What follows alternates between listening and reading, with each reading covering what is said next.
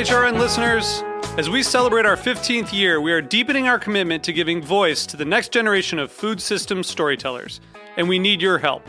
Our internship and fellowship programs help activate new possibilities for underrepresented and underestimated young people through experiential journalism, audio engineering, and production training. Through these unique programs, HRN helps food equity stewards build essential workforce readiness skills that expand their potential and foster economic mobility. Please consider supporting these critical programs. And with a minimum donation, you can be entered to win a dinner for two at an amazing restaurant in one of 8 cities and tickets to a concert at a great venue in one of those cities. We have incredible partners across the country who have donated, as they also share our passion for helping to educate the next generation of food systems storytellers. Check out heritageradionetwork.org/15 to donate and enter to win today. That's heritageradionetwork.org/15 to donate and enter to win today. And make sure you donate before March 31st. Thank you. If your food media diet is fueled by HRN, become a monthly donor today. Visit heritageradionetwork.org/donate.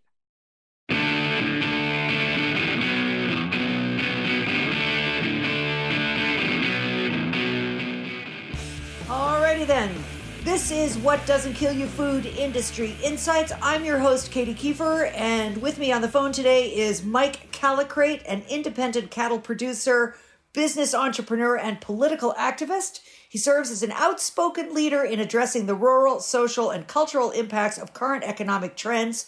Mike was a founding member of several farm advocacy groups, including the Organization for Competitive Markets, RCAF USA, and the Kansas Cattlemen's Association. He also was a lead plaintiff in a class action lawsuit against the world's largest meat packer, IBP, now part of Tyson Foods, alleging unfair and discriminatory marketing practices. And that lawsuit, Mike, that lawsuit sprang from violations of what you felt were the Packers and Stockyards Act. Is that correct? Yeah, that's right, Katie.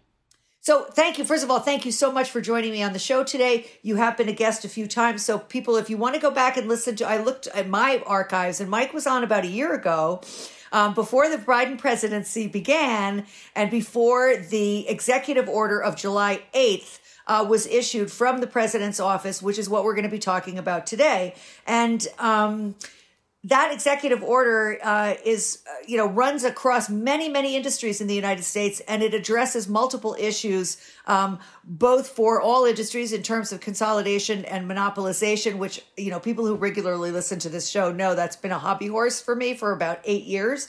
But also it has a huge section on the animal agriculture industry, which I thought was really, really extraordinary because we really have not seen any administration since I started doing this show over 10 years ago that has directly addressed animal agriculture. So this I thought was groundbreaking. So to start us off, the executive order includes a section that charges the Secretary of Agriculture, Tom Vilsack, with, quote, consider issuing new rules under the Packers and Stockyards Act, making it easier for farmers to bring and win claims. And I'm going to go on. I'm sorry about all the quotes here, but it's important to get the language.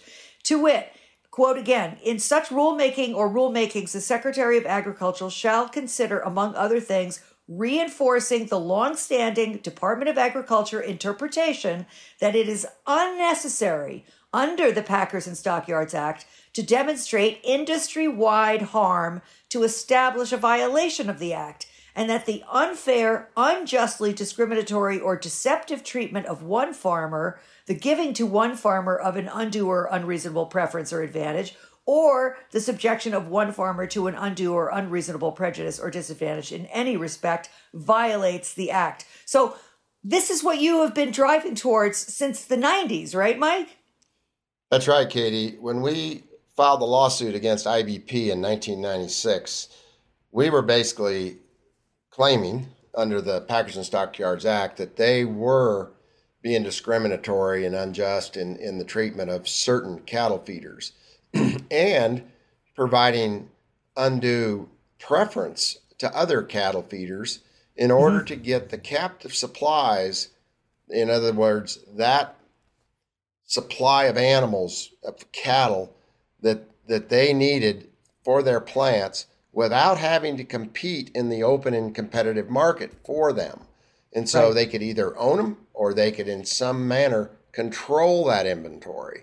Well, IBP decided to do the smartest thing of all, not own any animals ever, except for, a week ahead of the slaughter or maybe 2 weeks at the most, and just let the feedlots take all the risk of ownership and the capital requirement of ownership. And in this brilliant thing called the formula, which I call the nuclear warhead in the arsenal of captive supplies, it's what they use to depress the cash market and to drive us out of business. And so we were making the claim that with the formula that IBP had devised, which they didn't have to own any livestock or take any risk on any livestock. In fact, all they had to do was just give a feedlot market access in order to get those captive supplies. And I know they did give certain feedlots quite a lot of preference. But others were just happy to get hook space. They were just happy to get a place to, get those animals slaughtered close to when they were ready. And so, we were fighting that. And of course, we'd seen this massive drop in the producer's share of the consumer dollar and drop in live cattle prices in general. And so, the Packers and Stockyards Act was the tool to fix it. Right. And yet the problem is when the government won't even enforce their own laws, you go to a judge, especially a Reagan appointee type judge like Judge Strom, the one that we had in our case, Lyle E. Strom. He was a Reagan appointee. He not only didn't agree with the Packers and Stockyards Act in its clear language, but he basically, reversed our win. We won in front of the jury, $1.28 billion in damages. Wow. And the judge within days reversed that jury verdict and set an extremely bad precedent. Right. Basically, all this, we've got to prove harm to competition, the rule of reason. Look, the judge said, if Cargill and ConAgra or Cargill and JBS now, if they're using captive supplies, doesn't IBP have to as well to compete? So basically, instead of making the market more competitive and fair, the judge set precedent giving these big meat packers, all the big meat packers, the green light to really take advantage of producers. And so what we're asking, Vilsack to do and the president, Biden to do now is, look, folks, we've set some really bad precedent when we did file lawsuits. Let's make it clear. Let's make it very clear to all law enforcement, including judges, that this is what we mean by the Packers and Stockyards Act. And let's get back to, open, fair, and competitive markets. Right. I mean, I want to just drill down on the one point here, which was, I think, the point that really sort of sunk your boat and has sunk so many others, which is that you have to prove one farmer or one rancher has to prove not that he is being harmed or he and his cohort and his colleagues, but that industry-wide, all ranchers are being impacted in the same way. And that created a precedent that was, you couldn't possibly, unless you literally got every single cattle rancher in the United States to agree, you couldn't possibly win a lawsuit without that, right? That's right. And these big corporations, they've been so tricky. They've had so many ways to flout the law and its enforcement, and that's just so in your face wrong. And it's like if you're a woman whose purse is stolen, and so you some guy runs the thief down and he catches him, and you're worried about your purse and getting it back, and now you want to prosecute the guy for stealing it, and basically the court is going to tell you, well, if you can prove that every other woman in America that has a purse was harmed by the theft of your purse, right, then you've got a case. Otherwise, go home and be quiet. Right. And so when A.T. Terry caught Tyson cheating him on his poultry weights, he was a grower for Tyson, this is the rule that knocked out his case. He couldn't prove that every other poultry grower in America had been hurt by Tyson stealing his chickens. Right. And so, here the guy is, he's filed a lawsuit against his integrator, the person or the company that supplies his chickens. And so now he's filing bankruptcy because he can't pay the mortgage on his buildings. Right. And I mean, you just feel how helpless that is. Is this America, really? Yeah. No, it's not. That's this a shocking is unfair. story. This is corporate rule. And when they get our courts and our legislatures and, all of Congress, somebody was just talking the other day about money, for lobbying. And I was just describing to him how many congressmen you can buy for $10,000. I mean, and they don't just see 10,000s, they see millions coming at them. And so we've really got a lot of repairs to make here. And I love that Biden issued this executive order. I think we've got some really top-notch people in place to start improving some things in restoring some competition. But we cannot overlook the power of big corporations. I mean, did you happen to read the Wall Street Journal article that followed the executive order that said, boy, this is going to be in court. This will be in court for a long time. This is not something that's going to happen overnight. Well, darn right. That is true. They will. They will be in court. They will push back on breaking up monopoly power. But we've got to win. We just, and Katie, the only way we actually win in the end is if we get Congress back on the side of the citizens instead of the corporations. Yeah. Because Congress can always fix what the court messes up.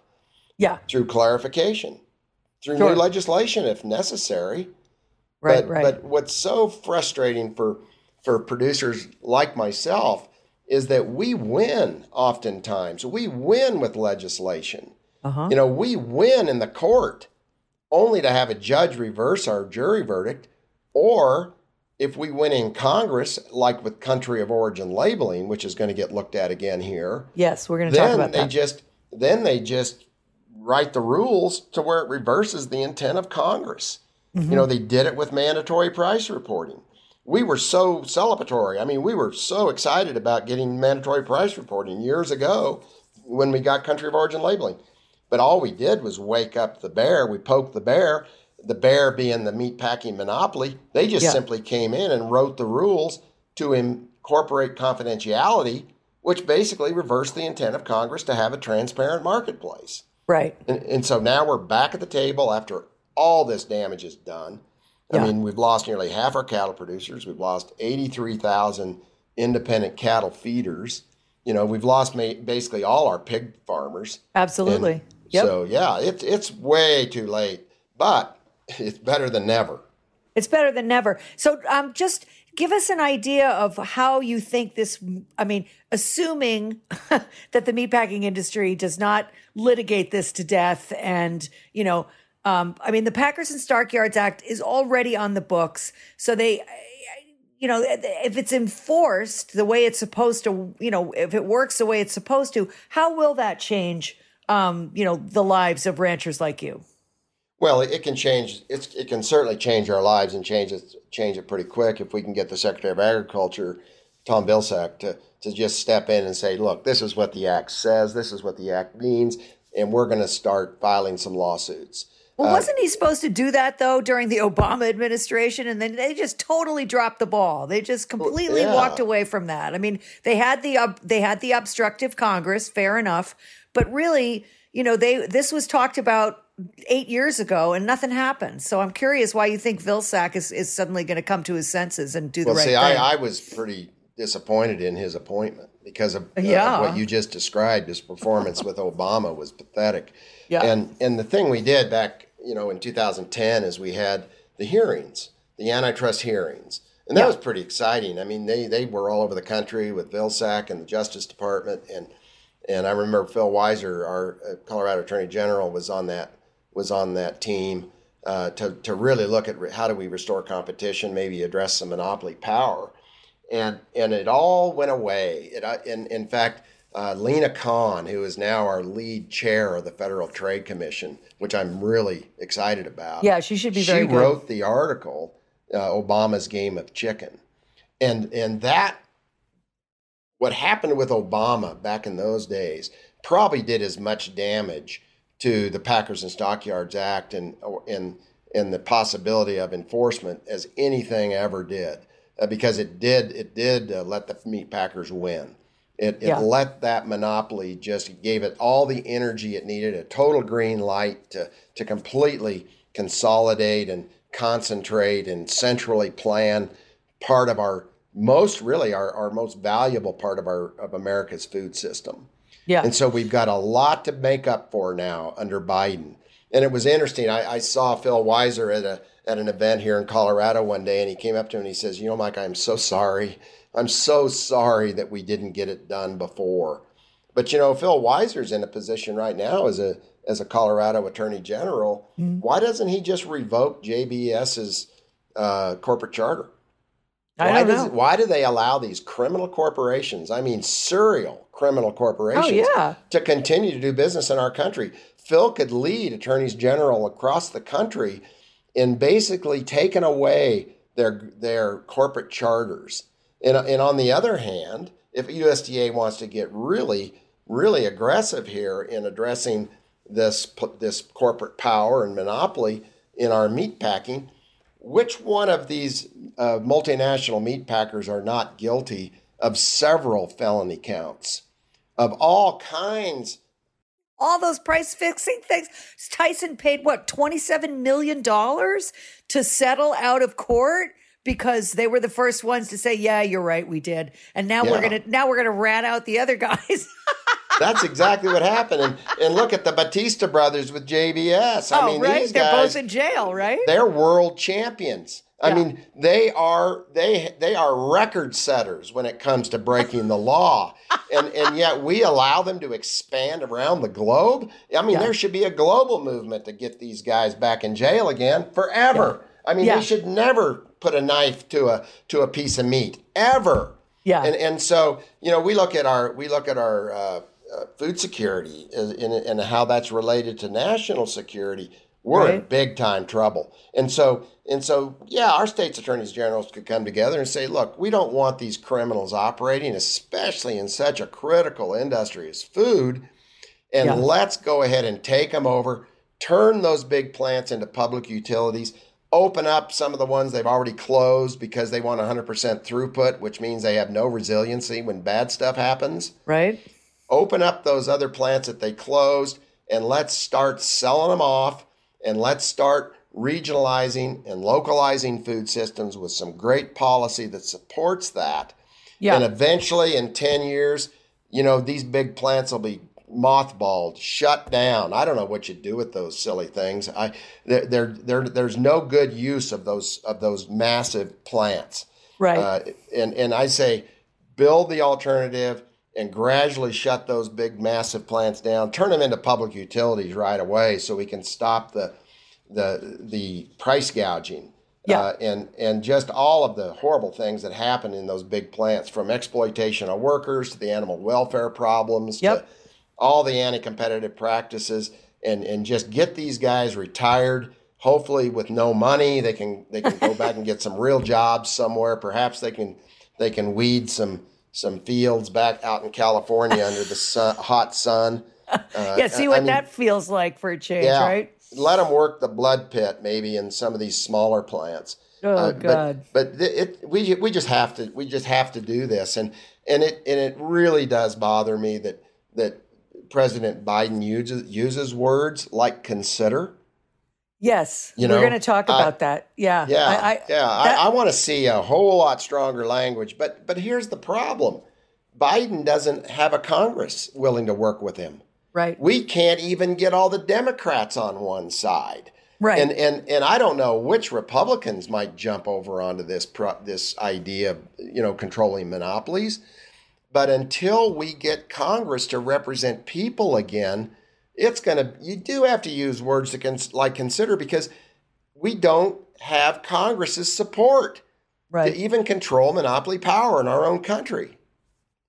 Yeah, it is really interesting that those words, considering issuing new rules is not the same as issuing the rules. It's like, I was quite dismayed when I read the language, because I just thought, you can consider all you want, Jack, but until you actually follow through with enforcement and with antitrust legislation and with, attorneys general going after these big, whatever it takes, I don't know. This is very nice, whitewashing of a huge problem. But I want to move on to another section because, we do have limited time here, not too limited, but limited enough. And that was the part which I understood to be about labeling. So I'm going to, in another section, the executive order dictates that this agricultural secretary, and I'll quote, consider issuing new rules defining when meat can bear product of USA labels so that consumers have transparent labels that enable them to choose products made in the USA.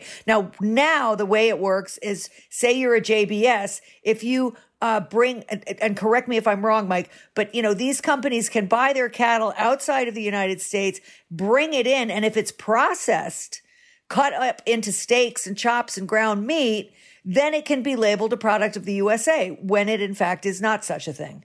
So that is true. They are talking about cool here, right? They're talking about country of origin labeling. I was very confused by that. There are a couple of things. Right now, if we import beef from Mexico and just put it in a different box, it will qualify for product of the USA. That is clearly misleading. That is clearly deceptive. Totally. And all of us would probably, most everyone would agree it's fraudulent labeling.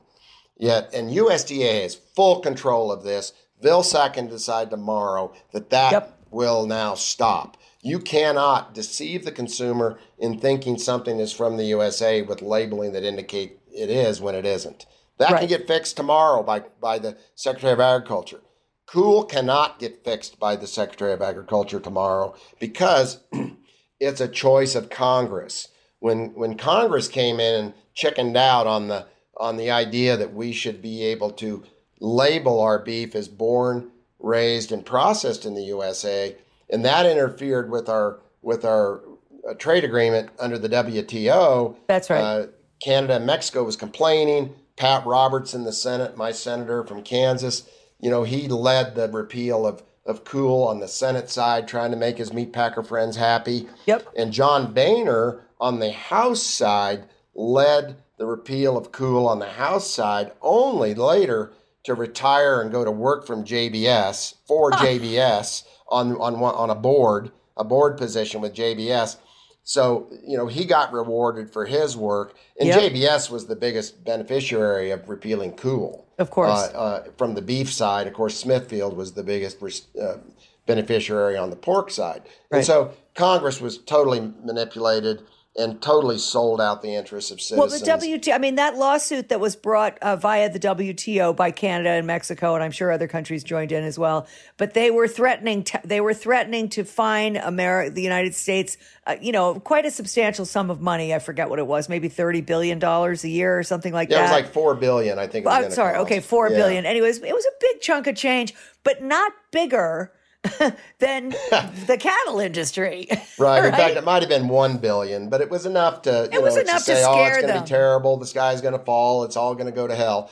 Yeah. And I think, Katie, if we really are serious about breaking up monopoly power, breaking up corporate power, the multinational corporations who search the world for the cheapest of everything to sell in the highest consuming markets, we have got to pull out of the WTO. The WTO has no darn business telling us whether or not we can label beef or pork in this country. They have no business. Get rid of the WTO, withdraw from it. And I know you can't talk about that with Congress being supportive of this globalization stuff. And I talk about globalization from the corporate power point of view. I'm happy to be friendly with my neighbors around the world and have commerce and trade between individuals in all different kinds of countries and where it's mutually beneficial. But under the WTO, it's only exploitive. It only concentrates wealth into the hands of a few big corporations, and we have to stop that. But we're not going to get Cool back unless Congress steps in and gets a backbone and says, look, we're going to have country of origin labeling, just like Canada has. Canada complains about country of origin labeling, yet they've got it, and we can't have it because they want to be able to ship their cattle and meat into the United States, which is their biggest market. Yeah. And so it's amazing how much more power Canada has over our own Congress than we have as citizens of the United States. That is an interesting point you draw. So when they talk about transparency and labeling, if it's not cool, what is it? Well, I think we're going back to the piece about that imported meat coming in as imported foreign product, and when upon repackaging, it gets the product of the USA label. So that's different than cool. So it's not gonna it's not necessarily gonna come in and say this meat is from Canada, but it can't come in and say this is a product of the USA. But hey, it's not just meat. If you're a hothouse tomato grower in Canada shipping product into Colorado during the winter, it gets the Colorado grown label put on it. No way. Or Colorado Proud label put on it. Or it can get product to the USA upon repackaging. So it's not just in the meat that's occurring. And that's something that USDA can fix right now. So I'm confident that this executive order will at least impact that and do it fairly soon. And the other reason I'm thinking I'm more confident and I'm happier now than I was during the Obama days is because we have some friends. We have some friends that have been appointed into USDA positions of importance. Andy Green, as an advisor to Secretary Vilsack, is just a good friend, a longtime friend, and he gets it. I mean, he totally understands what needs to be done. You can see his work in this executive order. Tim Wu in the West Wing is amazing. Tim Wu is all over monopoly power. He knows how much it threatens our freedom and our liberty as individuals, as citizens of this country. And he's got a seat at the table of leadership. So Tim Wu's going to be really important to us. And of course, the other one that's amazing is Lena Khan as the chair of the Federal Trade Commission. The Federal Trade Commission is still stacked with folks who represent Wall Street interests over the interests of citizens. But still, I think we can start moving things now. So we have Lena Khan and Rohit Chopra, both on the Federal Trade Commission, that are very strong anti-monopoly type law enforcers. Right. And so from that perspective, I'm excited. But I am not a bit excited about Congress. I'm sick of Congress. I mean, like right now, we're talking about the filibuster. We can't do anything unless we kick out the filibuster. And we need another election cycle, which is, a year and a half out. And of course, you risk losing some seats, perhaps. And I don't care if it's Republican or Democrat. We need legislators that are on the side of U.S. citizens, on the side of democracy, on the side of freedom and liberty. We just don't have it. And the Democrats have been absolutely every bit as bad as far as monopoly power and control of Wall Street as any of the Republicans are. It doesn't matter which party it is. They're both controlled by the big money. But I'm at least more optimistic now. I'm not ready to celebrate. I found that whole product labeling thing a little bit confusing, and I was especially surprised by the quote in AgWeb Daily where the NCBA, legal counsel guy is praising the administration for addressing product of USA labeling. But now I'm beginning to understand it. I mean, thanks to you, because and just one more point on that. Basically, what they're saying is you can't lie about where the meat comes from. Right. But you can't tell them where it came from either. See what I'm saying? And that's why the NCBA likes it, because they were very much against cool as well, country of origin labeling. Am I right? I mean, that's exactly right. NCBA has been against everything that was of interest to the independent cattle producer. That's right. Oh, and just for people who don't know, NCBA is the National Cattlemen's Beef Association, which is a very powerful, probably the most powerful lobbying group on behalf of beef production in the United States. And they spend, hundreds of, I won't estimate how much money they spend lobbying, but trust me, they throw a lot of money at Congress. So they've got our beef checkoff. They've got your checkoff dollars, right? Cattlemen's became the National Cattlemen's Beef Association. It was a result of the National Cattlemen's merging with the checkoff. Right. And so basically there's an $80 million a year checkoff that comes from independent cattle producers. Anyone who sells a beef animal has to pay into it. And, and NCBA was able to capture that fund, and they have used it to lobby Congress and became extremely powerful. And as a result, they represent meat packer interests and big retailer interests too. Right. Over the interests way of, over the interest of actual farmers and ranchers. So that's right. It's just a travesty. Yeah. We're going to take a very short break here for a sponsor drop, and we'll be right back with Mike Calicrate to talk a little bit more about the executive order issued by the Biden administration on July 8th. So please stay tuned for that.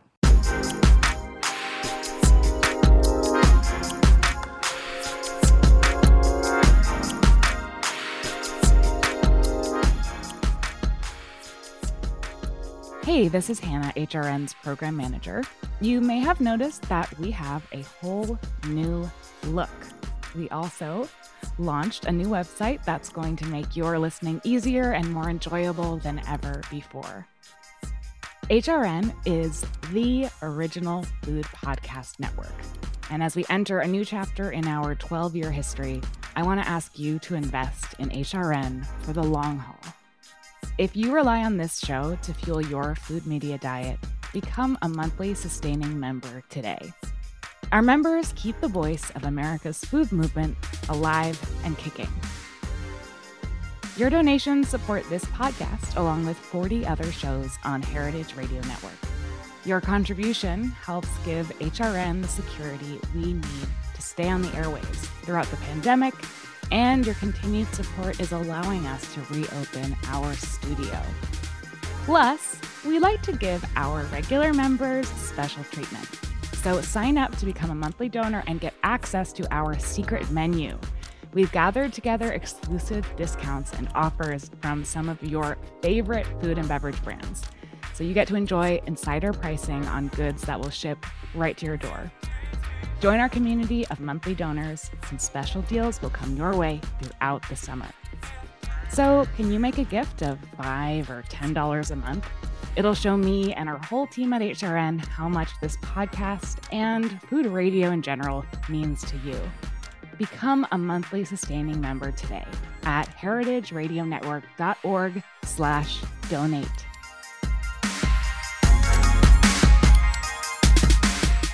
Okay, so now here's the next thing I wanted to talk about.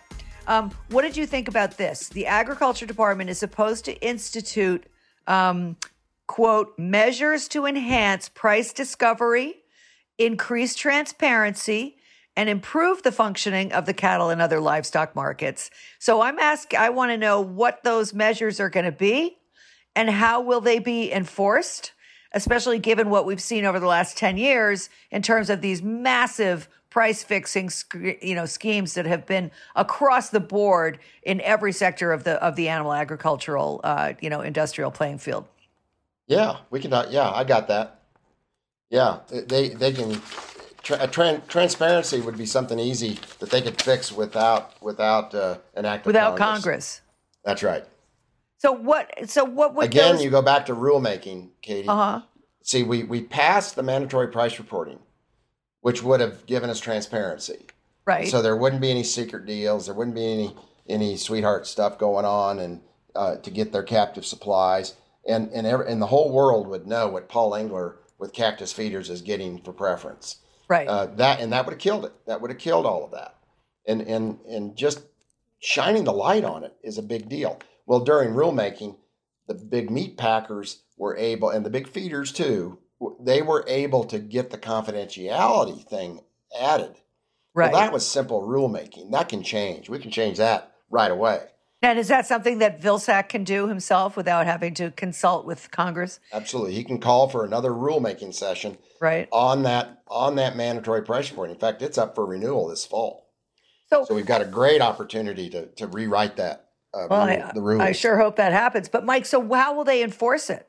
Like what measures can they take to make sure that people are, in fact, transparent with their pricing? Well, then it's just a matter of USDA using their authority to investigate. If you're killing 600,000 cattle a week, you better get the prices on those numbers of cattle. What was the deal? What were those prices paid for that number of animals? Right now, it's, you got captive supplies that are, 80% or more. And, none of that gets reported. None of that none of those prices. None of those prices are reported. Yeah. Right. So give me an idea of how will that change things for people like you? What will that mean to you in terms of dollars and cents? I mean, are you going to be able to? Well, part of the real problem we have here is we only have 4 meat packers. And so until you break them up, and I think you've got to really turn them into public utilities, and government has to run them probably, or you've got to really crank down on them and limit them to certain margins. You're just not going to see much competition. And they've already delegated and designated their territories, and so it's going to be really hard for the government to go and start getting them to buy in all these feedlots again. I remember when Bruce Bass was asked the question about his his cattle buyers that would go out and visit the feedlots. He says, "Well, we're not going to need them in the future, and we'll just sort of reduce that number as they die off." He said he used the word attrition. He says they will be eliminated by attrition. We won't necessarily go in and just fire those guys because they've been with us a long time, and we could still use them some, at least to go out and look at cattle that we're going to have on the formula. But he said we're not going to add any more, and so they don't even really have cattle buyers anymore that are capable of going out.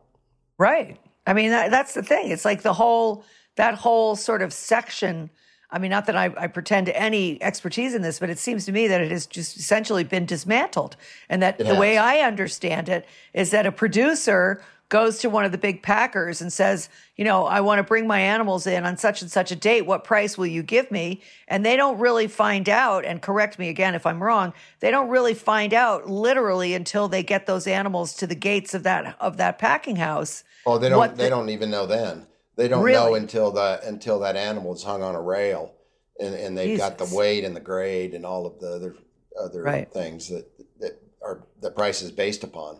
That would be changed if this rule were, say altered to the degree that you would like to see it, and then plus the enforcement came in along with it. Then you would see a revival of the cattle buyers who are going out and saying, "Hey, I really like that guy's cattle. This one, not so much." And then it's like it is true competition again, right? Yeah, that's right. And really, whether or not we have an increase in the number of cattle buyers or not, sort of back before 1996 work, the Western Organization and Resource Council, a very smart bunch of folks out of Montana, came up with this work rule.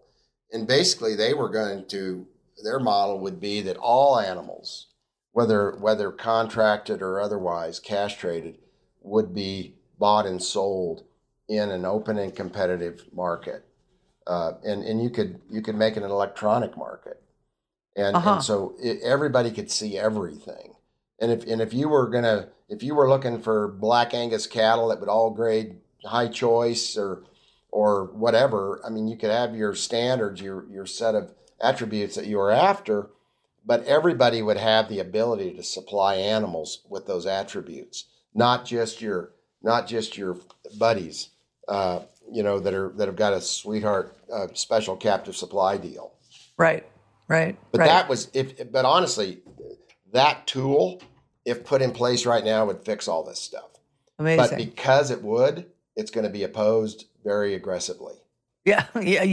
Of course it is. Oh my God, this is going to. They're actually going to have to pay real prices.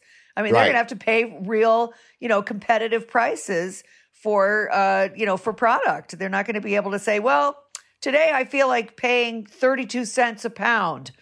So that's what you're going to get, pal. Because if you don't like that, you can take your 2,000 head of cattle and head right on back to your ranch and see what you do with those cows. I mean, it's just unbelievable. Because, I mean, for people who aren't really familiar, like all animals have to get to the packing plant at a certain weight. Otherwise, right. if they're too big, you can't sell them for their premium price, like say for steaks and chops or whatever. They have to be a certain size, which is what the consumer or, the grocery manufacturer, whatever it is, has determined is the optimum size. And once you get out past that, it's like oysters. Like last year in Rhode Island, we grow a lot of oysters here. People didn't buy the oysters. All the institutional buyers went down because of COVID. So these guys are stuck with literally millions of oysters that are way too big for the market. And so they lose their whole, vig on that. And it's kind of the Katie, same thing in livestock, right? Yeah. Yeah. And Katie, what you just described, no individual would ever get away with treating another person that way. Yeah, right. But corporations can. And that's the problem, is these corporations have become bigger than our government. Yeah. And so they can extract as much wealth as they want without any pushback. Right. And of course these settlements, these ridiculous settlements for wage fixing and pork, price fixing and chicken price fixing in poultry and pork, absolutely. All that, they just walk away laughing. It's a simple low cost of doing business. Yeah. We aren't getting anything done here. And so until we can get Congress to act and say this is what we want open and competitive markets. We want small business to do well again, and give the individual a chance to prosper again. Right now, there is no hope of getting in the meatpacking business when you've got predators like the big four that we have today. And one of the things that really concerns me right now when we are celebrating some of these new slaughterhouses that are being proposed, like the 1,500 head a day or whatever, the one in North Platte, Nebraska. There's one they're planning for Iowa. And what these really are is mini versions of the big plants that have done so much damage. They're mini versions. And the question has to be, okay, assuming you're going to do everything the big meat packers doing, like buying cattle below cost of production, exploiting refugee workers, abusing animals. Poor animal welfare, right? I mean, everything the big meat packers are doing wrong, these new plants are going to have to do as well in order to compete. Yes, but what they will not have is access to the big retail market or the food service market, because the big packers are not going to let them in. And so my answer is much, much smaller local regional plants. Maybe instead of 100,000 or 2,000 head a day plants, put in 1,000, 10 or 20 head a day plants, and put them in communities all across the country, and they're privately owned or they're cooperatively owned perhaps, but connected directly to consumers. Absolutely no connection to the existing big four retail firms that control retail prices. The ones that have jacked consumers. I mean, in cooperation with the big meat packers, they have price gouged consumers. Oh, yeah. And of course, when I explain how the food system is so broken and how we've price gouged consumers, whenever you tell that to somebody, it doesn't matter really what business they're in. They'll say, oh, well, yeah, that happened in lumber, or that happened in the internet. That happened over here with whatever industry they're involved with. Sure. What industry isn't overly concentrated today and serving corporate profits over the interests of people? Well, that's why this executive order was such a big deal, because it really did cover all of the major industries. Yeah. It had obviously a big section on agriculture, but it was also aviation. It was, drug, pharmaceuticals. I mean, it was really like, wow, it was very ambitious. But we're going to have to wrap it up in a couple of minutes. But I just wanted to see, how you felt about some of the, do you feel like some of these issues that really have defined the last 30 years in terms of consolidation and competition, do you feel like this executive order has included or gone far enough? Do you think it will make changes in the industry that you would like to see, or are we going to get hung up on that consider changing the rules problem that we talked about earlier. Well, Katie, I could not have written a better executive order. Good. For the industry that I'm in, and that's the cattle and meat industry. I couldn't have written a better one. I would have preferred, to eliminate the word consider, but I understand where we're at with Congress. Sure. And anyone who flies on an airplane is going to love this executive order. I just don't think it could have been better considering our situation. And as far as whether or not we actually get it done is going to probably be dependent upon the next election to see how many new people we can get into Congress that are willing to really step up, like Senator Tester in Montana. He's a good guy. Yeah. And yeah, boy, is he ever a good one. And we've got, Senator Lee out of Utah, who's very supportive of this stuff. Senator Booker, Klobuchar just wrote the book on antitrust. Yeah. Well, and, Booker has proposed that whole new thing about, a moratorium on CAFOs, and oh my God, the trades, and I know you read them too, Mike, but the trades went crazy over that. Yeah, I loved it. Yeah. Hilarious. Yeah. I'll tell you, Senator Booker is doing his job, and he's fantastic. He's been a real supporter of the independent cattle producer and trying to rebuild agriculture in general. But we've got some really good leadership in Congress now. Senator Warren hates monopolies. Yep. Of course, Bernie Sanders hates monopolies. Look, if you hate monopolies, you need to be elected. If you love monopolies, kick them out. Yeah, that's pretty much how I feel about it as well. Listen, we're going to have to say goodbye for now, but thank you so, so much, Mike. This has been a great conversation. I've enjoyed every minute. I learned a lot. So I hope we keep on talking. I'll be in touch the next time I see, or if you find something you want to talk about, just call me. All right, Katie. Thanks for this opportunity. I really appreciate it. Oh, it was a pleasure. And we'll see you next week, folks. Thanks a lot for tuning in. Bye-bye for now.